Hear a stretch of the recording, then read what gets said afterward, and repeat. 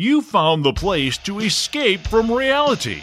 The Riley and Kimmy Show. The Riley and Kimmy Show. The Riley and Kimmy Show. Toys, movies, comics, and so much more. The Riley and Kimmy Show. And the more that you listen, the more that you'll know. The Riley and Kimmy Show. Welcome to the Riley and Kimmy Show, Golden Age of Radio Tribute. I'm your host, Patrick Riley. After this golden age of radio production, please visit our website, RileyandKimmy.com, for other golden age of radio tributes. Also on our website, daily podcasts that include conversation about nostalgia and retro topics with trivia. Please like our Facebook page and share with your friends. Our daily podcasts are available via iHeartRadio, iTunes, SoundCloud, and on our website and Facebook pages.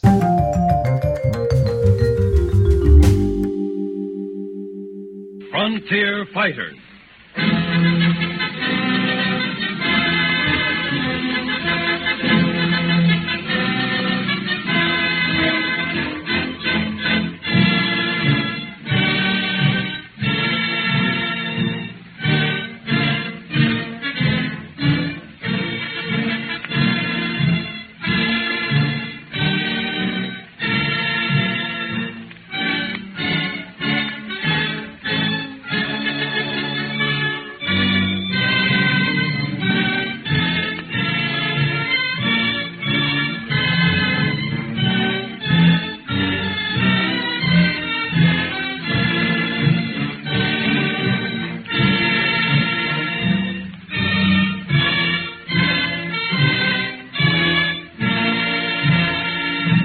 Frontier Fighters, daring, intrepid sons of courage whose high sense of duty made them lay down their lives that the West might not perish. In 1868, General William Tecumseh Sherman procured Chief Red Cloud's signature to a treaty. The Indians were to withdraw to a large reservation in the Black Hills of South Dakota. So vast was the place where the red men were to have their home that it was bounded by the Yellowstone on the north, the Missouri on the east, the North Platte on the south, and the Big Horn Mountains on the west. Said the great Chief Red Cloud in council, "It is well we sign treaty with pale faces. They make bigger medicine than red men. Reservation good for Indian. Much buffalo, deer, antelope, elk, bighorn sheep, grizzly bear. Rivers are filled with fish, and trees with singing birds. There we will live in peace. Let pale faces use the plow, and like women, sow and reap. Braves and hunters we will be to the end, and the Great Spirit will look after his children. It is well, my brothers."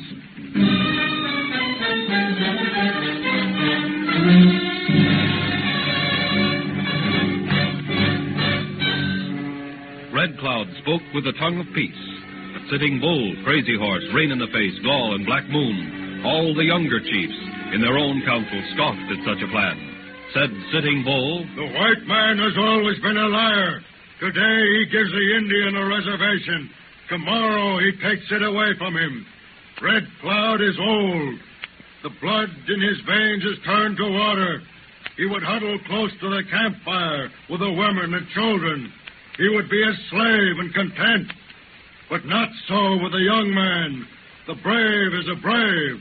The hunter is a hunter. And he who would take the white man's scalp must wait and watch."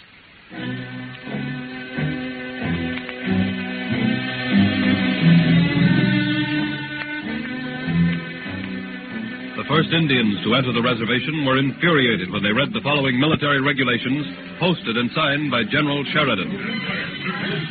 "All Indians, when on their proper reservations, are under exclusive control and jurisdiction of their agents. outside the well-defined limits of the reservation. They are under the original and exclusive jurisdiction of the military authority. And as a rule, it will be considered hostile. It is as I said. Now the white man shall snap his fingers, and the Indian must run and do his bidding. We are not free. That is also as I said.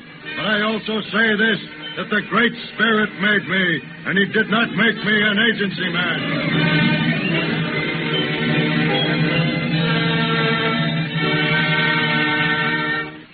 The treaty with Red Cloud said that all Indians must be on the reservation by January 1st, 1876. But several thousand of them were too clever to slip their heads into what they were certain was a noose. Then came the discovery of gold in the Black Hills, and thousands of adventurers, renegades, gold-hungry wanderers began overrunning the Black Hills and overflowed into the Indian reservations. And now the Indian was certain that the white man was a liar. The contract was broken. Treaties were not for the protection of the red man. Sitting Bull and his restless braves retaliated by stealing horses, burning houses, and threatening the lives of all who opposed them.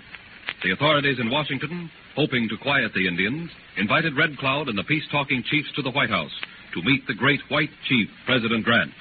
While this was going on, General Crook, a famous Indian fighter, arrived in the Dakotas in March. Now, Colonel Reynolds, it's my opinion that if we stage a surprise attack on the Indians now, we'll dishearten them. And in the twinkling of an eye, we'll have a general surrender. Well, the Indians are never on the warpath in winter, sir. All we'll find in camp will be women and children. The braves will be out hunting. I know Indians, Colonel, and that's the plan I shall give orders to follow out. Yes, sir. Take 6 troops of cavalry, and by forced marchers, you will be at the camp by dawn. If the braves resist, kill them. But every teepee in that village must be burned to the ground and their stores demolished. Yes, sir. But if you'll excuse me, I feel this is the wrong thing to do. Colonel, the secret of Indian fighting is match fire with fire. If my orders are followed out to the letter, this is the last we'll ever hear of an Indian uprising in the Dakotas or Montana.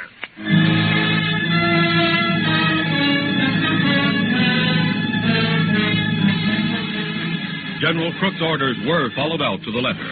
But the Indians, instead of being subdued, became more infuriated, and within a week, open rebellion had broken out. Under the leadership of Sitting Bull, every tribe went on the warpath, and suddenly the tribes were no longer disorganized or scattered, but welded under the masterful leadership of Sitting Bull. All talk of peace ended in Washington, and orders were given by General Sheridan to create the Yellowstone Expedition. 1,000 men under General Crook were to advance from Fort Laramie. General Terry, with a similar force, was to march westward, and General Gibbon, with 500 men, was to come down from the northwest. General Custer, with a mounted cavalry of 600 strong, was ordered to investigate a rumor that there was a massing of Indians somewhere up the Rosebud in Montana. Custer ordered his scouts to ride ahead and reconnoiter. Captain Benteen, I think we should make short work of this if the scouts bring back the kind of report I'm hoping for. General Custer, I think our force of 600 is far too small to attempt a pitched battle with the Sioux. Benteen, this will be the lightest kind of a skirmish, mark my words. What do you say, Major Reno? General, I'm inclined to trust your judgment entirely. Any man who's won the fame that you have as an Indian fighter. They're not so much afraid of my soldiers, these Indians, as they are of my long yellow hair. Because I've never been even grazed by one of their bullets, they think my yellow hair must be a charm. Here come the scouts. We'll soon know what the plan of attack will be. General Custer, I have the honor to report that the enemy has set up their teepees on the west bank of the Little Bighorn. I could see only one Indian village. Just as I thought. That's all, Sergeant. Yes. Now, to make short work of this, here's the plan. We'll trap the Indians by strategy. My troops will be divided into 3 divisions. Divide your troops, General. Of course. You, Benteen, will strike for the upper end of the Indian encampment. I'll take 5 companies and drive straight at the village. Major Reno will operate midway between the 2 forces. That's the plan of attack. The backbone of the rebellion will be broken, and the Indians will find peace and contentment on their reservation. Your orders shall be carried out, General Custer, to the letter. General, in line of duty, one always obeys the orders of his superior officer. But what if, just by chance, sir, you should meet a force 10 times larger than you think? If such a force should be met, Captain, my men and I will do our duty as soldiers and gentlemen of the 7th Cavalry.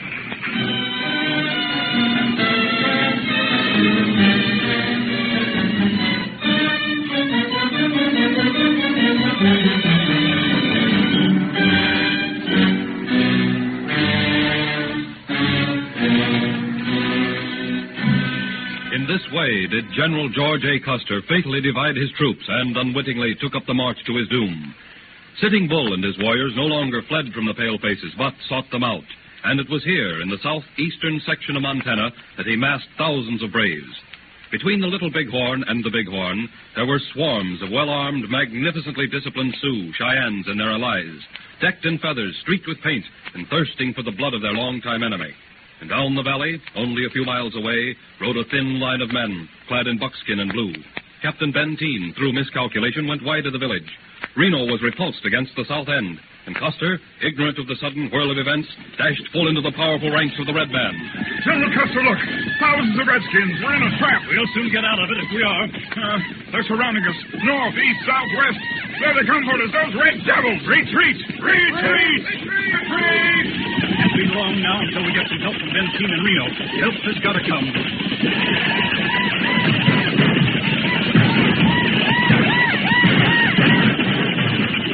Sergeant, how many men have we lost? 50, sir. My brother Tom, my brother-in-law Captain Calhoun, my nephew Audie Reed. Are they all right? General, they're all dead. God rest their souls. We must fight on till help comes. We must fight on. Fight on, men! Fight on! I sent a messenger for reinforcements. Don't give an inch. Fight! Fight!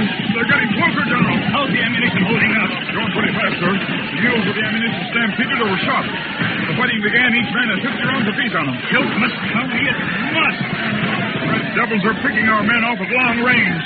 They must have stolen hundreds of high-powered rifles. Well, we have carbines and revolvers. Here comes your Indian scout, Curly, sir. Painted and dressed up like a Sioux. General Custer, men dying. More each minute. Early not leave until fight all off. Then he make you up a Sioux warrior, and you escape the sword. Curly love his white chief, General. I live if my men live, Curly. I die if my men die. That's the way of a soldier. Your carbine's empty, General.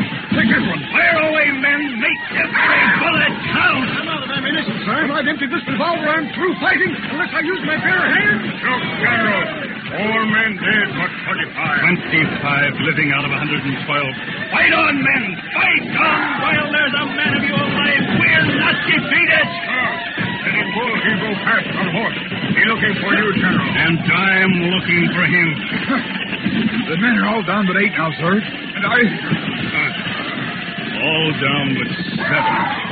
May the Great Spirit make us meet on the happy hunting ground. Kill them all! Kill! Kill Yellowhair! Kill Yellowhair! It's over. God have mercy on the souls of all of us. Fight!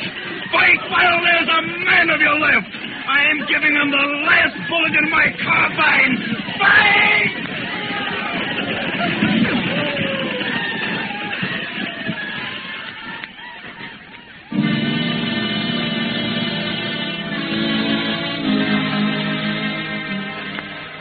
Thus died General George A. Custer, fighting to his last bullet and his last breath. He did not fight Indians because he hated them, but in a day when there were frontiers to be guarded and frontiers to be won for civilization and posterity, he did his duty as he saw it. And on the scrolls of time, General George Custer and those ill-fated 112 officers and men will be honored by every man, woman, and child for centuries to come as heroes all, frontier fighters.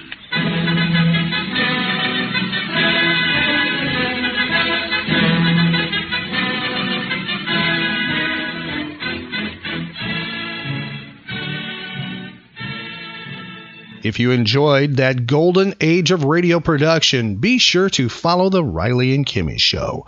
We feature old-time radio shows from time to time. We have archived episodes available right now on our website at RileyandKimmy.com. Some of them have old-time radio episodes on them. Please tell your friends about the Riley and Kimmy Show. Help us grow. Our social media links are available on our website at RileyandKimmy.com. That's RILEY and Kimmy, KIMMY.com. If you friend, follow, and like us, we will friend and follow you back. Also, be sure to check out our website, events page, and our social media pages for updates where the Riley and Kimmy Show will be appearing next. And we're available for your pop culture event and also those that are animal-based, about pets and animals too. We have a spin-off show called Animal Special. So be sure to tell your friends about us. It's the Riley and Kimmy Show, the nerd variety talk show with daily pop culture episodes. The Riley and Kimmy Show. Find archive podcasts of The Riley and Kimmy Show at RileyandKimmy.com.